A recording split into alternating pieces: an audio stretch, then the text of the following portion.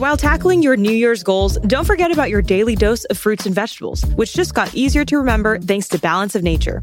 Their fruit and veggie capsules offer a convenient way to consume those essential nutritional ingredients daily. So improve your diet and feel your best this year. Go to balanceofnature.com and use promo code WIRE for 35% off, plus a free fiber and spice in your first order as a preferred customer. That's balanceofnature.com, promo code WIRE. In case you hadn't already noticed, everything is getting super duper gay. Corporations have gone gay. Sports teams have gone gay. And now, a beloved cartoon character from the late 1960s has, after 53 years in the closet, gone gay too. And as promised, here are your Scooby snacks.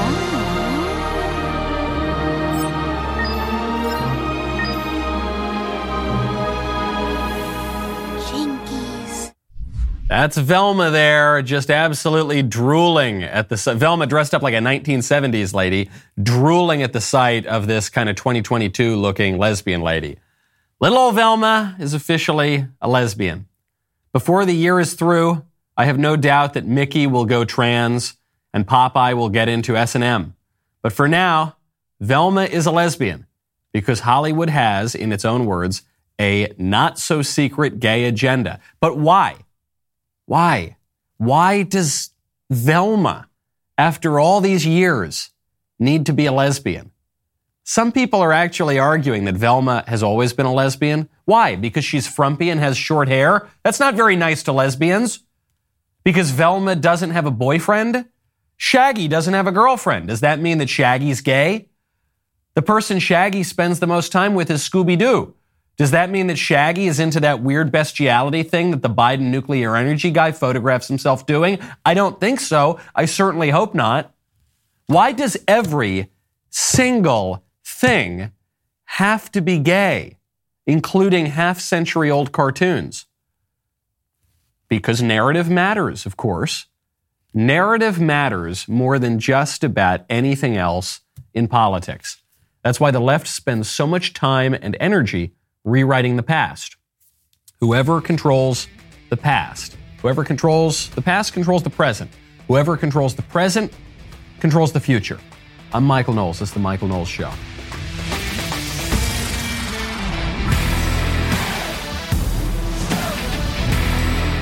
Welcome back to the show. My favorite comment yesterday is from the Drummer's Workshop at Norm's Music. I feel like this guy has had a lot of my favorite comments before. He says, of course, Biden is Puerto Rican. Who do you think taught Jill Biden how to speak Spanish? Sí, se puede. Great point. A very good point. And I'm sure that when Joe was recounting his childhood experiences with the guys from the neighborhood, he was just translating into English for us because obviously that bad dude, that muy mal hombre that he was dealing with was, of course, El Corn Papo. He just went up to El Corn Papo, El Chapo Corn Papo, and he had a real tough time. They had a real, it was sort of like West Side Story kind of, and that's the way that Joe Biden grew up, of course. He had to protect himself. You have to protect yourself and your home. That's why you got to check out Ring. Right now, head on over to ring.com/Knowles. This season is very, very busy. I'm on the road constantly giving speeches all around the country, but I can feel protected. Why? I am so grateful for Ring Alarm. Now, you might say, Ring, isn't that the video doorbell company where you can see and speak to whoever's at your door, no matter where you are in your house, in the office, in the world? Yeah. They also have an alarm. Not only do they have an alarm to protect your whole home, they've gone pro. Ring Alarm Pro is a whole home security system with available professional monitoring when you subscribe to Ring Protect Pro. Ring Alarm Pro combines a security system with a fast Eero Wi-Fi 6 router for home security and network security in one device. Plus, with a Ring Protect Pro subscription, which is an amazing deal, by the way, you can get professional monitoring for the ultimate peace of mind. If anything happens, professional monitoring calls you and can request emergency services. This busy season, you got to be like me. You got to be a pro. Head on over to ring.com/Knowles. That is ring.com/Knowles. Speaking of sexual eccentricity, big news in the 2022 scene. Beto O'Rourke has a huge endorsement. He was just endorsed by Harry Styles. the pop singer, which means that Beto O'Rourke has an absolute lock on the men who wear dresses vote. Birds of a feather flock together, so it is no surprise that Beto, who has been known to don some ladies' garments now and again, would have a lock on Harry Styles, who I think has entirely stopped wearing pants, only wears dresses. No surprise also that Harry Styles would endorse Beto. Harry Styles is a huge lib. He is a big gun control proponent. He's done work with Everytown, which is one of the left-wing gun control groups. He's worn a pride flag as clothing, and now he's supporting Beto. Okay, does this really move the needle very much? I don't know. I don't live in Texas. I have a lot of friends from Texas, and I don't think an endorsement from Harry Styles is exactly going to swing that race. You're seeing a lot of desperation out of that race, in particular because Beto now is just a multi-election loser. He was a pretty much unremarkable member of the House of Representatives. Then he runs for president and loses. And he was so celebrated when he launched his campaign, glossy covers of Vanity Fair, and then he went absolutely nowhere. Then he decided he was going to run against Ted Cruz for the Senate in Texas. That, again, didn't go anywhere. Now he's running for governor. It just looks sad. It looks really, really sad. The people just don't want him. So speaking of narrative, the Democrats are losing control of the narrative. And I think Beto and a lot of the other Dems are headed for defeat in November because the Democrat policies are failing. The narrative is not matching reality. People are catching on to that, and the Democrats have no answers. There was such an embarrassing moment yesterday at the White House. Poor Karine Jean-Pierre, hardest job in the world, and she's not up to it even if it weren't the hardest job in the world. Karine Jean-Pierre was asked about the gas prices because, you see, the Biden administration took a lot of credit when the gas prices went down. But what happens when gas prices go up again? You've said the president was responsible for gas prices coming down. Is the president responsible for gas prices going up? So it's a lot more nuance than that, right? Peter, you know this. You know this, Peter. There's a lot. When good stuff happens, it's very simple. We're responsible. When bad stuff happens, though, Peter, it's very nuanced and complicated. This is pretty sad. This is what happens when you hear this, especially in academia. Whenever these eggheads in academia don't have an answer for something, they say, well, it's very problematic. It's problematic and nuanced. You see, there's so many sides to this issue. No, well, what is it? Either the president is responsible for gas prices or he's not. You could even say that gas prices are complicated and the president has some influence over them, but doesn't have total influence over them. You could say that world events dictate gas prices much more than the president, but the president still can do certain things. Fine, whatever. But what you can't say is that the president is responsible when the prices go down, but not responsible when the prices go up. You just can't say that. Either the president affects gas prices or not. The degree to which he affects them is the same when the prices go up and when the prices go down. But they have no answer for that. And so they just keep spinning their wheels. I don't think that persuades anybody. You are seeing Democrat policies failing in funnier and funnier ways. My favorite example of this lately, great piece in Daily Wire on it by my friend Amanda Prestigiacomo. There's this kid in New York. He refers to himself as a punk kid. We don't know his true identity because he doesn't want to come out and arouse the ire of New York public officials because he totally milked a ridiculous lib program to the tune of $21,000. So here's what happened. The Attorney General of New York, Letitia James, institutes this big gun buyback program. And gun buyback programs are when the state come in and they give you money if you turn in your guns. And they'll frequently give you more than the fair market value of your guns. And this is always just a publicity stunt. There is absolutely no evidence that this reduces gun crime or murders or shootings or anything like that whatsoever. There are actually studies that show that it doesn't do that. Affirmatively show that there is no effect here, okay, on gun crime. But they do it because it makes headlines and it looks like they're being really proactive. And so Letitia James, that's what she does. She creates the gun buyback program in New York. And This guy, he just identifies himself as Kem, I think, K-E-M. He gets a $200 3D printer, and he prints out the lower receivers and frames of guns. These really cheap plastic, it's just junk, basically. And he prints it out on his $200 cheap printer, and then he goes in and he trades every single one of these gun parts for a $500 gift card. And so he shows up to the gun buyback program. They say, how many guns do you have that you want to turn over for public safety? He goes, I don't know, how many are you going to let me turn over? I got like 40 in my truck. And so after a little bit of negotiation, he turns over these guns, 42 of them. And he says, it ended with the guy and a lady from the budget office finally coming around with the 42 gift cards and counting them in front of me.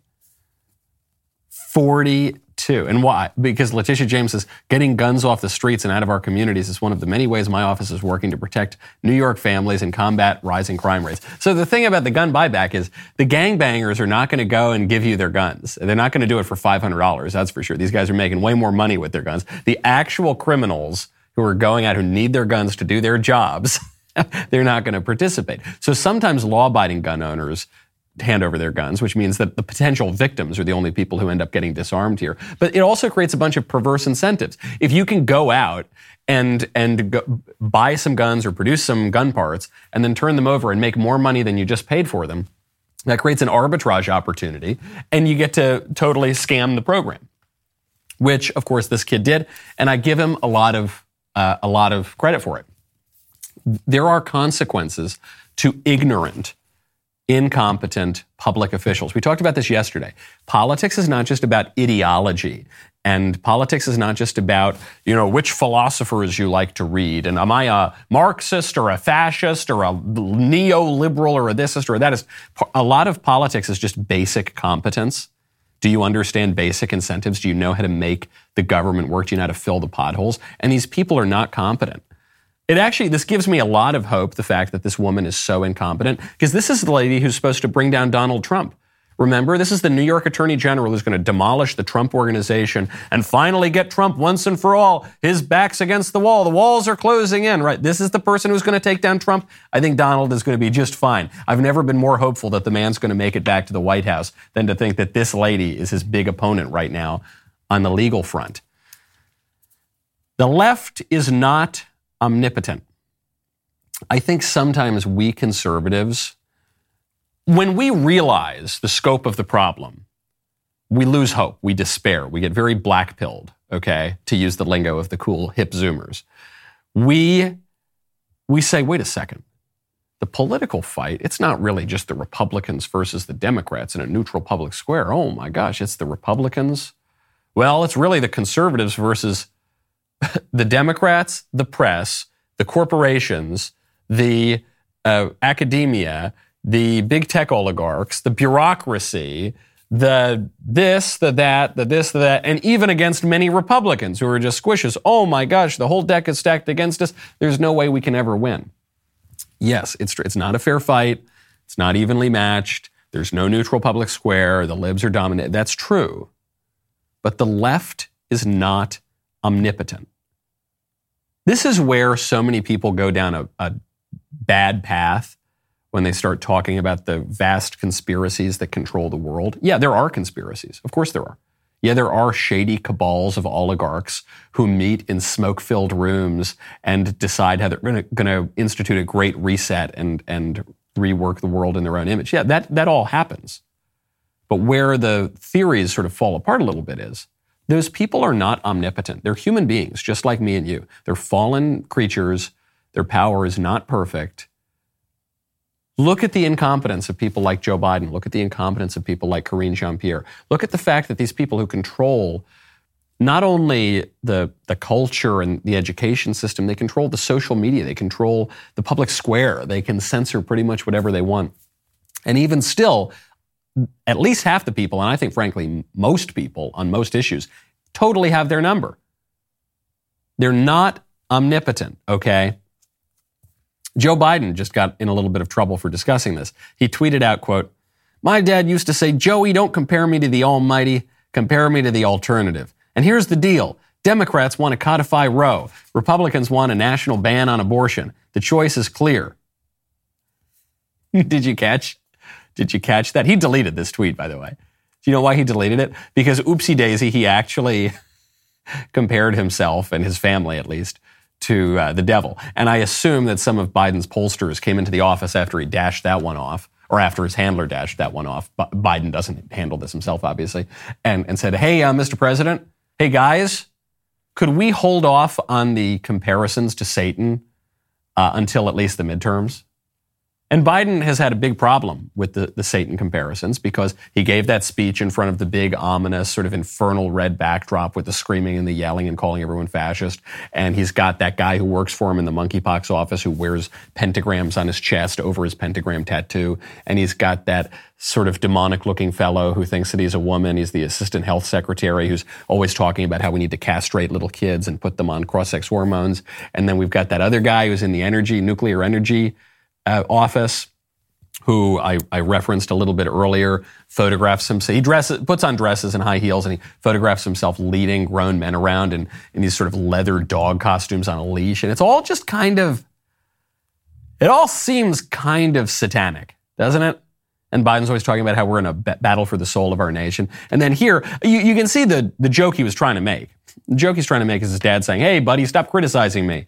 You're comparing me to God, but, hey, compare me to the devil. I look pretty good, actually. But then because it's followed up with, right, Biden opens it, he says, essentially, who are you going to compare me to, God or the devil? And then he follows it up with, we want to kill a bunch of babies and Republicans want to save a bunch of babies. The choice is clear. Well, that's obvious. Biden, in that comparison, is on the side of the devil. And so he deleted it. Why do you think he had to delete it? Because even Joe Biden and his handlers looked at it and said, oh, darn, man, we look like the devil. Ugh, that's not a good look. You don't want to look like the devil. Speaking of tweets, huge news on Twitter, news that I am at least 55% surprised by. The Elon Musk Twitter deal is going through. Very often I predict the future. I've got my Nostradamus hat. I've got my crystal ball. This I did not predict. I'm not entirely surprised by it, but I thought that Elon Musk was basically creating a big publicity storm, but ultimately faking it when he was trying to buy Twitter. And I actually may have been right in the sense that he did seem to try to get out of the Twitter deal. From the legal perspective, it started to look like he was not going to be let out of the Twitter deal, so he was just going to be forced by the courts to buy Twitter anyway or pay huge fines. And so now Elon Musk has said, okay, I will buy Twitter for the price that I initially said I would buy it for. And Twitter has accepted Musk's offer. Twitter issued a statement today, yesterday rather, we received the letter from the Musk parties, which they have filed with the SEC. The intention of the company is to close the transaction at $54.20 per share. So this is great. Whether Musk has to buy it now because he really wants to buy it, or whether it's because he's forced to buy it by circumstances, which I think is probably more likely. Either way, it's great. Elon Musk running Twitter is going to be a huge improvement over the lib oligarchs who control it now, who are putting their thumb, not just their thumb on the scales, they're putting their whole foot on the scales for the libs when it comes to elections, and we've got one of those coming up, but also when it comes to just the regular day-to-day of politics. They suppress the conservatives, they amplify the liberals. So yeah, that's great. However, this doesn't solve the problem. I've been talking for the past couple days on this show about how the left and the right have given away our self-government to private corporations and to more private interests. And yes, those corporations work in tandem with certain parts of the state, but the corporations are even less accountable than the state in many cases. Why has the left done this? Well, because they don't have to deal with that sort of accountability. So the left can create a bunch of front groups. The left can, you see this with BLM and Antifa. The left doesn't want to go in most cases, and actually send the police to attack their political opponents. They do it sometimes. They use the FBI in this way. They just used it against Donald Trump. They're using it against pro-lifers. But usually what the left prefers to do when it wants to threaten and inflict political violence on its opponents is it uses these sort of paramilitary front groups for the Democratic Party. That would be BLM or Antifa. And they go and they burn and they rape and they kill and they pillage. And then after months and months of this, they get maybe a little slap on the wrist. They say, naughty, naughty, don't do that again. But if you do, we'll bail you out. Thanks for the help, Antifa. Thanks for the help, BLM. Kamala Harris is going to go raise money now so you don't have to sit in the clink for too long. So that's very often what they do. And it gives them a lot of cover from accountability. Well, why do the conservatives do it? The conservatives have given away self-government in the name of economic growth. They've said, well, listen, the government's very inefficient. Private industry is very efficient. And so, private industry might be more efficient than the government, but there's bureaucracy in private industry also. And so they say, okay, we're going to have public-private partnerships. We're just going to privatize things entirely. And that's great. And that'll be much freer. It's because of a strain of libertarianism that really crept into the conservative movement in the latter part of the 20th century. And they say private, always good. Public, always bad.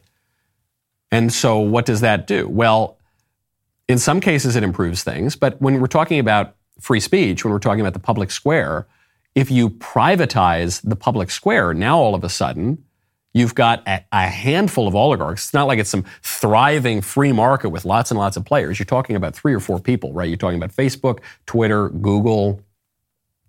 That's it, right? We got Mark Zuckerberg, Jack Dorsey, or now Elon Musk. Okay, that's an improvement. And Sundar Pichai. They're controlling the public square. And they're even less accountable than members of Congress are to us. That's no good. The Elon Musk purchase of Twitter doesn't solve the problem. It improves things tactically for a little while. But we need to figure out a way, if we are to restore any semblance of self-government and the traditional American way of life. It's not enough to say, okay, well, we've got our billionaire corporate CEO running things.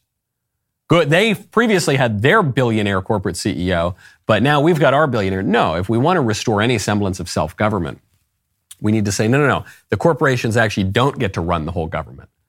They have a lot of power, but we, the people in the political community, we're going to wield some power too. And you're seeing this for so many years. The Republicans just carried water for corporations, frequently corporations that hated our guts.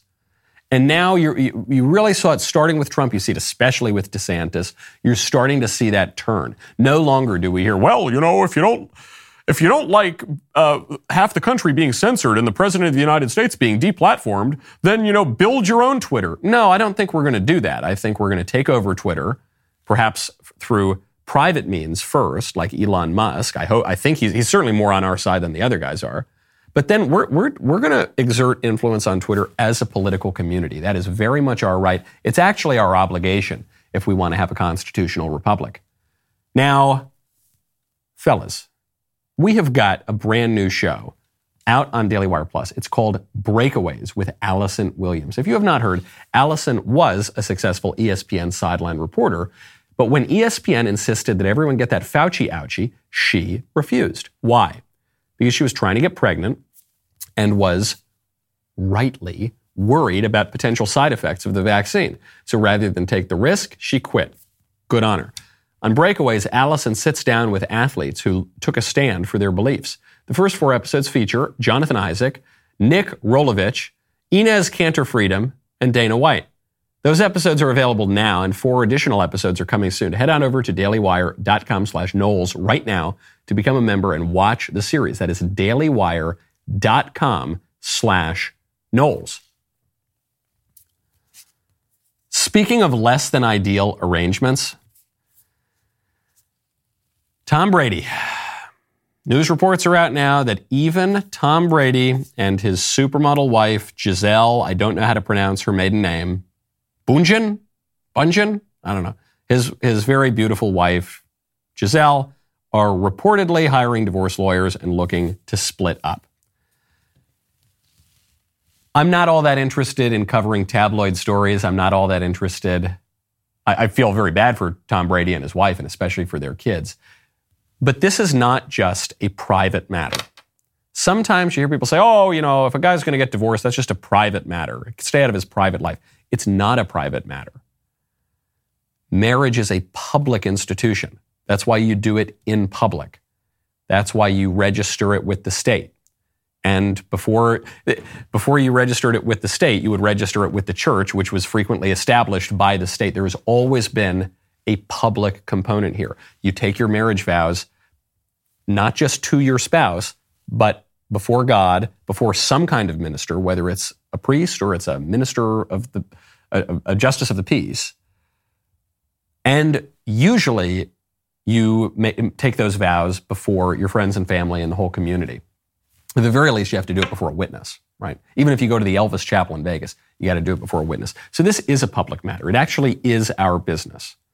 And it's very sad. I'm sure these people are going through a ton of pain right now.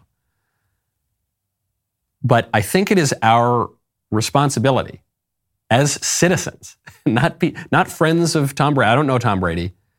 Not as, people who are in the family, but our responsibility as citizens to say, they shouldn't do this. They shouldn't do this. I know it's a fallen world and people have tough marriages and people go through rough patches. I have never seen a family improved by divorce. Sometimes, in very rare cases, there is not only a right, but an obligation to have some kind of separation. Let's say that, the husband is a knockdown, violent, abusive drunk and he's thrown his wife against the walls. And sometimes, for just the protection of one's own life and the life of one's own kids, there is some separation that might be required.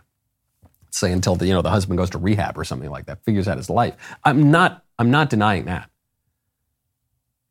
But as a rule, I have never, ever seen a family improved by divorce. These people, I don't know anything about their circumstances. I don't know. Did someone cheat on someone? I don't think that's even being reported right now. What's being reported is that Tom Brady and his wife are getting divorced or might be getting divorced because they had an argument over whether Tom was going to retire from football or not. And she was upset that he didn't spend enough time with the kids and she didn't want him to go back to work. Whatever. Again, this is all tabloid trash. I have no idea what's actually going on in the marriage. And I don't really care. Figure it out. But it's not reparable at this point. It's absolutely, the marriage is just beyond repair. No, it isn't. I asked, before I got married, I was asking for marital advice from lots of people. And I said, how do you avoid getting divorced? 50% of marriages or something end in divorce right now. So many of my friends and family members, their parents were divorced. How do you avoid divorce? How do you keep a marriage together? And the best advice I heard was very simple. They said, the best way to keep your marriage together and have a long marriage is just don't get divorced. Just work through it. All marriages are going to go through rough patches. Any two people who spend enough time together are going to have disagreements and going to have periods where they really don't like one another. But there is something greater than your individual desires.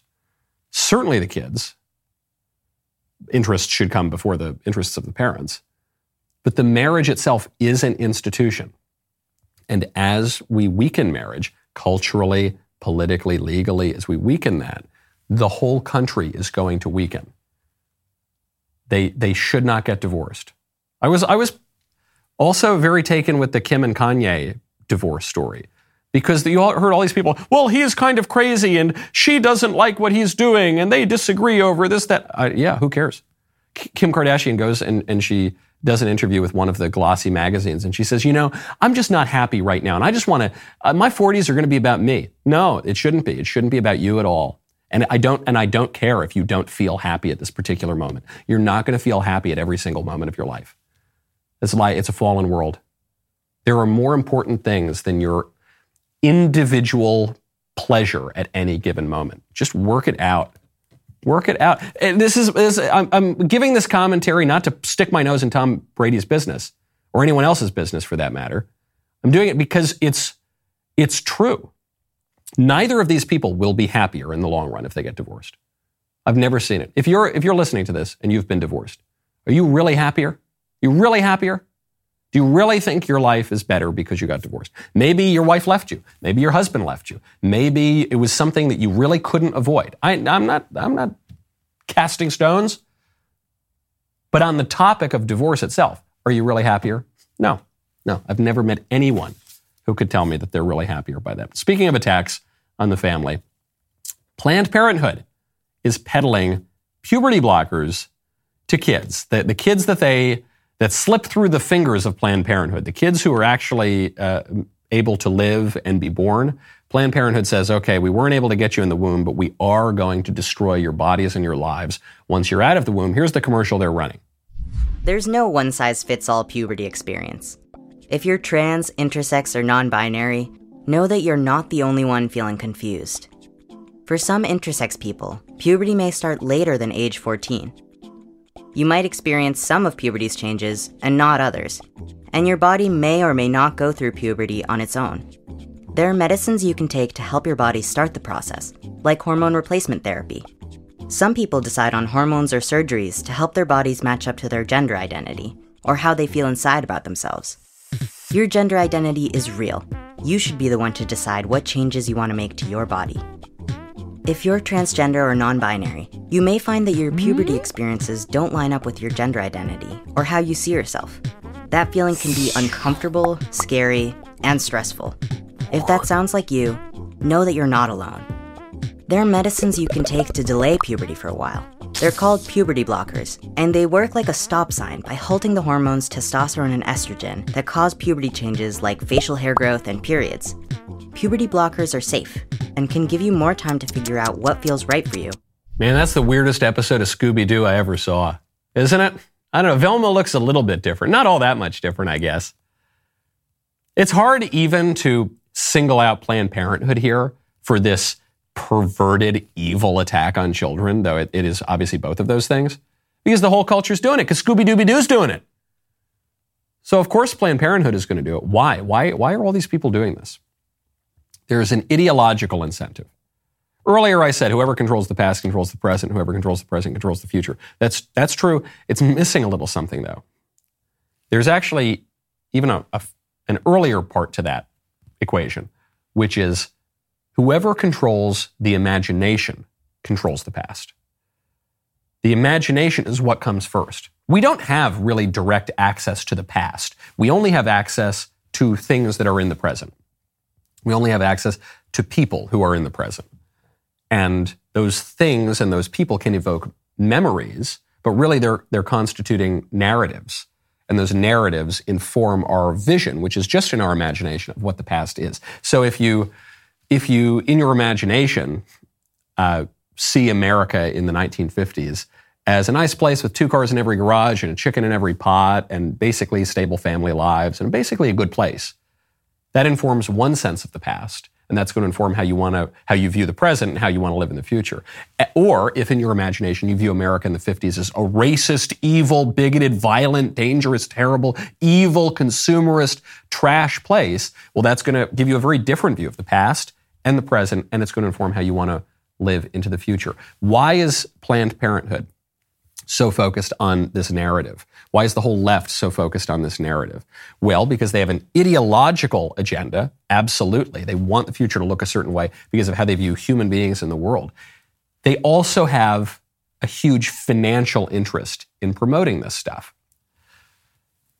Do you think it's just a coincidence that all the biggest, most powerful forces in the country just so happen to adopt the ideological view, in this case, transgenderism, that just so happens to hook people at younger and younger ages on extremely expensive medical subscriptions that will require a ton of money? It'll be a huge moneymaker, as some public health administrators have talked about here in Tennessee, and will keep them on it their whole lives. And that just so happen to increase the corporate and state control over their lives and their reliance on corporations and on the state? You think it's just a coincidence? That the ideological narratives being painted by the establishment stand to greatly enrich and empower that very same establishment? That's just a coincidence? Wow, lucky for them. What a lucky break. No, of course not. Of course not. A lot of this is being driven by money as well.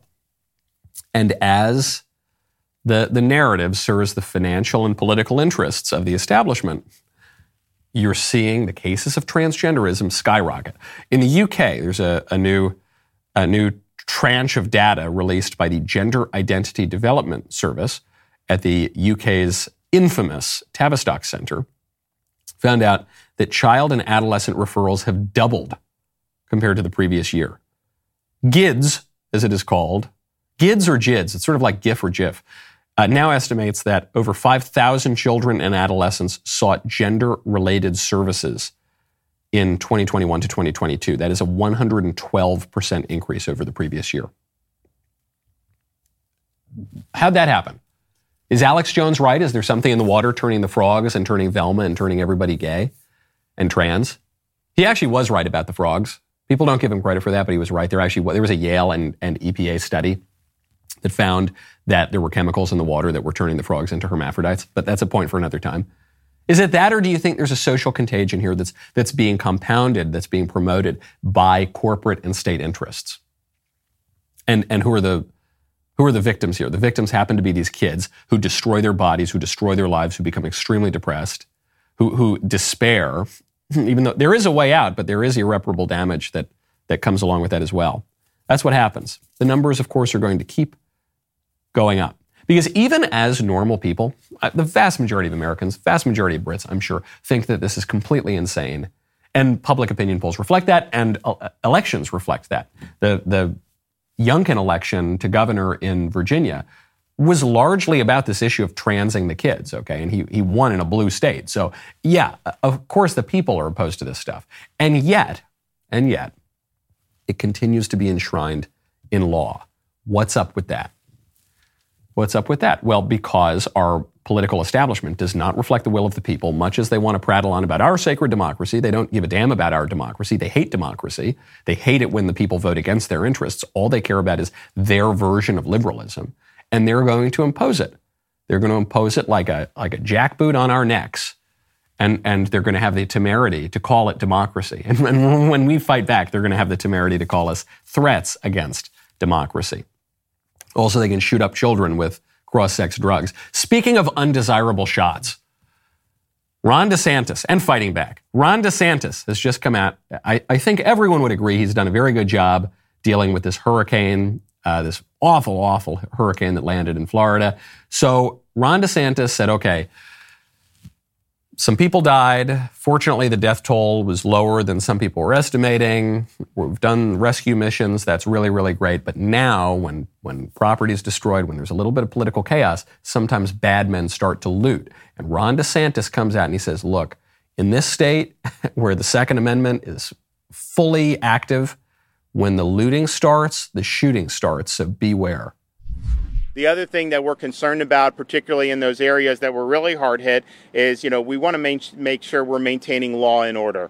Don't even think about looting. Don't even think about taking advantage of people in this vulnerable situation. And so local law enforcement is involved in monitoring that. I told Kevin if the state needs to help as well, because you can have people, bringing boats into some of these islands and trying to ransack people's homes. I can tell you, in the state of Florida, you never know what may be lurking behind somebody's home. And I would not want to chance that if I were you, given that we're a Second Amendment state. Totally right. Totally. And what happens? The libs say, you're a racist. You're a terrible racist. I saw this. It was like all of these NPCs, all of these automatons, they just got the talking points right away. They said, Ron DeSantis, beep boop. Ron DeSantis said that looters will be shot. Beep boop. That's what racists said in the 60s. Beep, beep, beep, beep, boop.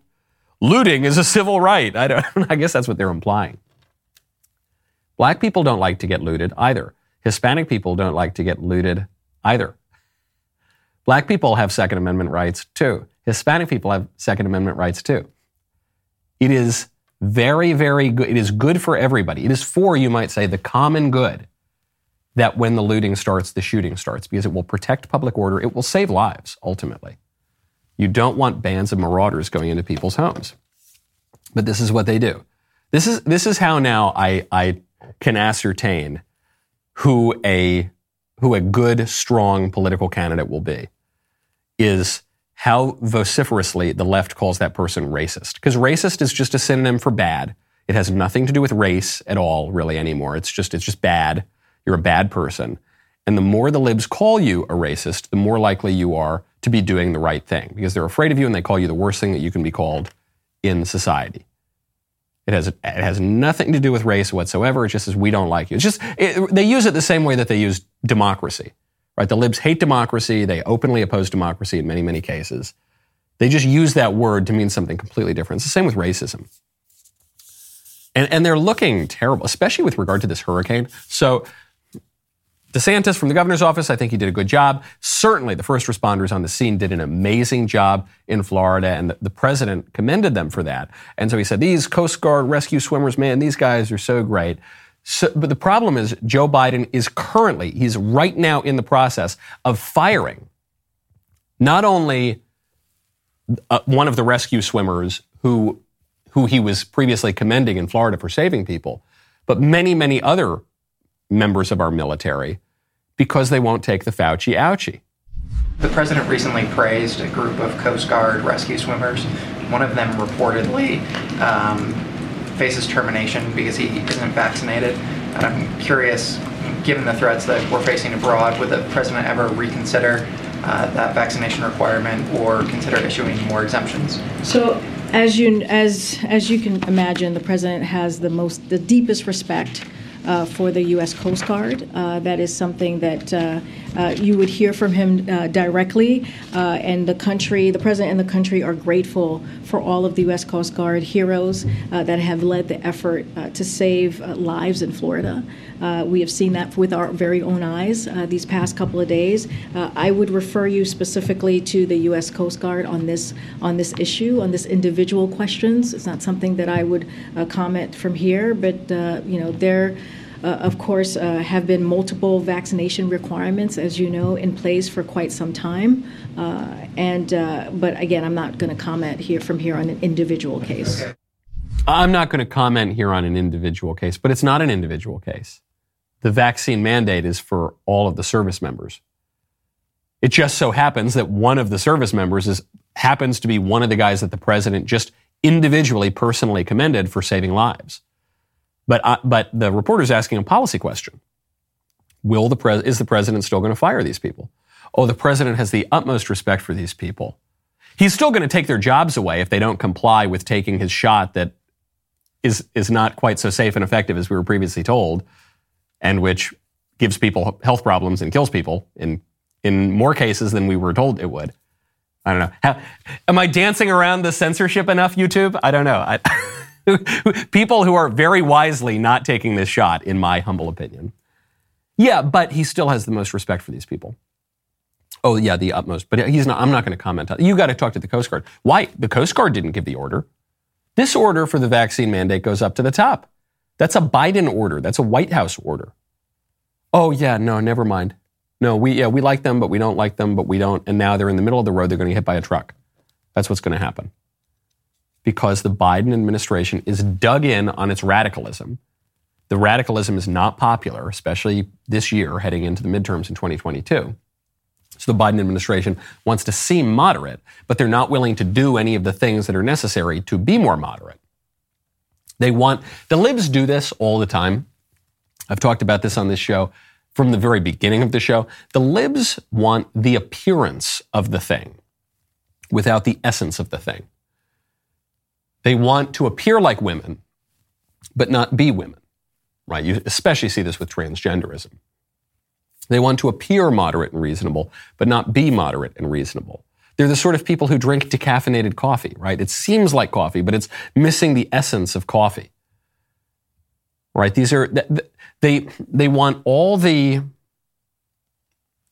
symbol, but they don't recognize that the symbol has a connection to something that is symbolized. And they're doing it here too. They can't do it. And the radicalism is just keeping up and up. But Joe Biden's energy secretary, Miguel Cardona, was just asked about his priorities in education policy. And he said, you know what students really need to learn? Their scores in math and verbal are just collapsing right now. Students are worse educated than probably they've ever been in our country's history. And what they really, really need is abortions. I share your grave concerns about maintaining access to contraception and reproductive health services on our college campuses, and ensuring there's accurate, reliable information for students and for educators. Students need access to healthcare to thrive in school, and in life, and that includes reproductive health care. I said energy secretary. I meant to say education secretary. Although it's very confusing because the education secretary is talking about something that I suppose the health and human services secretary should be talking about. It's all just getting kind of jumbled and blurred together. Do you really think that that's what students most need in America right now? They need to be able to kill their own children if they conceive children, which they probably shouldn't be, and we probably shouldn't be enacting policies that will encourage them to put themselves in situations where they might be conceiving children out of wedlock when they're still teenagers. That's what they really need most? No. Parents who have become a major voting force in this country, parents as an actual voting group, do you think when they hear that, they say, hold on, you've screwed my kid out of his education for 2 years. You're teaching him all sorts of insanity right now. You're telling him that he's evil because he's white. You're telling him that he's actually a woman. You're telling him all sorts of madness. And now you're saying that the best thing you're going to do for kids is give them the opportunity to kill their own children? What?